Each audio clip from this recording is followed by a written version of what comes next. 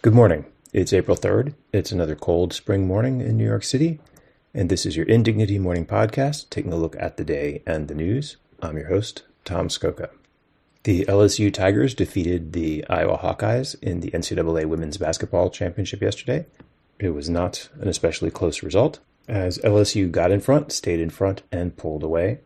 And it produced a tedious discourse cycle as Angel Reese of LSU spent the final seconds of the game taunting Iowa star Caitlin Clark, employing a gesture that Caitlin Clark had used previously in the tournament to taunt other teams. So now there's a whole jibber-jabber about sportsmanship that's sort of beside the point. Both players were incredible. Both players did their share of taunting when things were going well for them. And both players are juniors. So dumb as the manners discourse is, in a sport where coaches tend to command the most media attention, we can head into next season with everybody focused on the players. OPEC Plus announced that it's cutting crude oil production by more than 1 million barrels through the end of the year. Oil prices immediately went up. Presumably everybody can start worrying about inflation even more and find more ways to depress the U.S. labor market to make up for the increase in the international oil market. Did you know OPEC has a flag? They do. It's got OPEC on it in baby blue bubble letters. Not sure what flagpoles exactly it flies on, but there it is. The paper New York Times failed to land on the doorstep this morning for whatever reason, but the PDF online version shows 2 columns of stories about Donald Trump's indictment.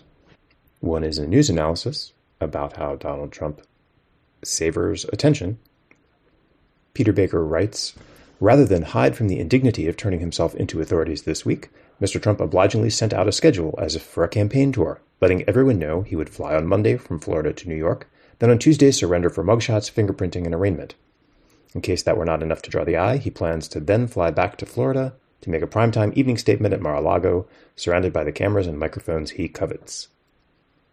So Trump released this schedule to get attention, and the Times is publishing this schedule on the front page of the paper. Everybody wins.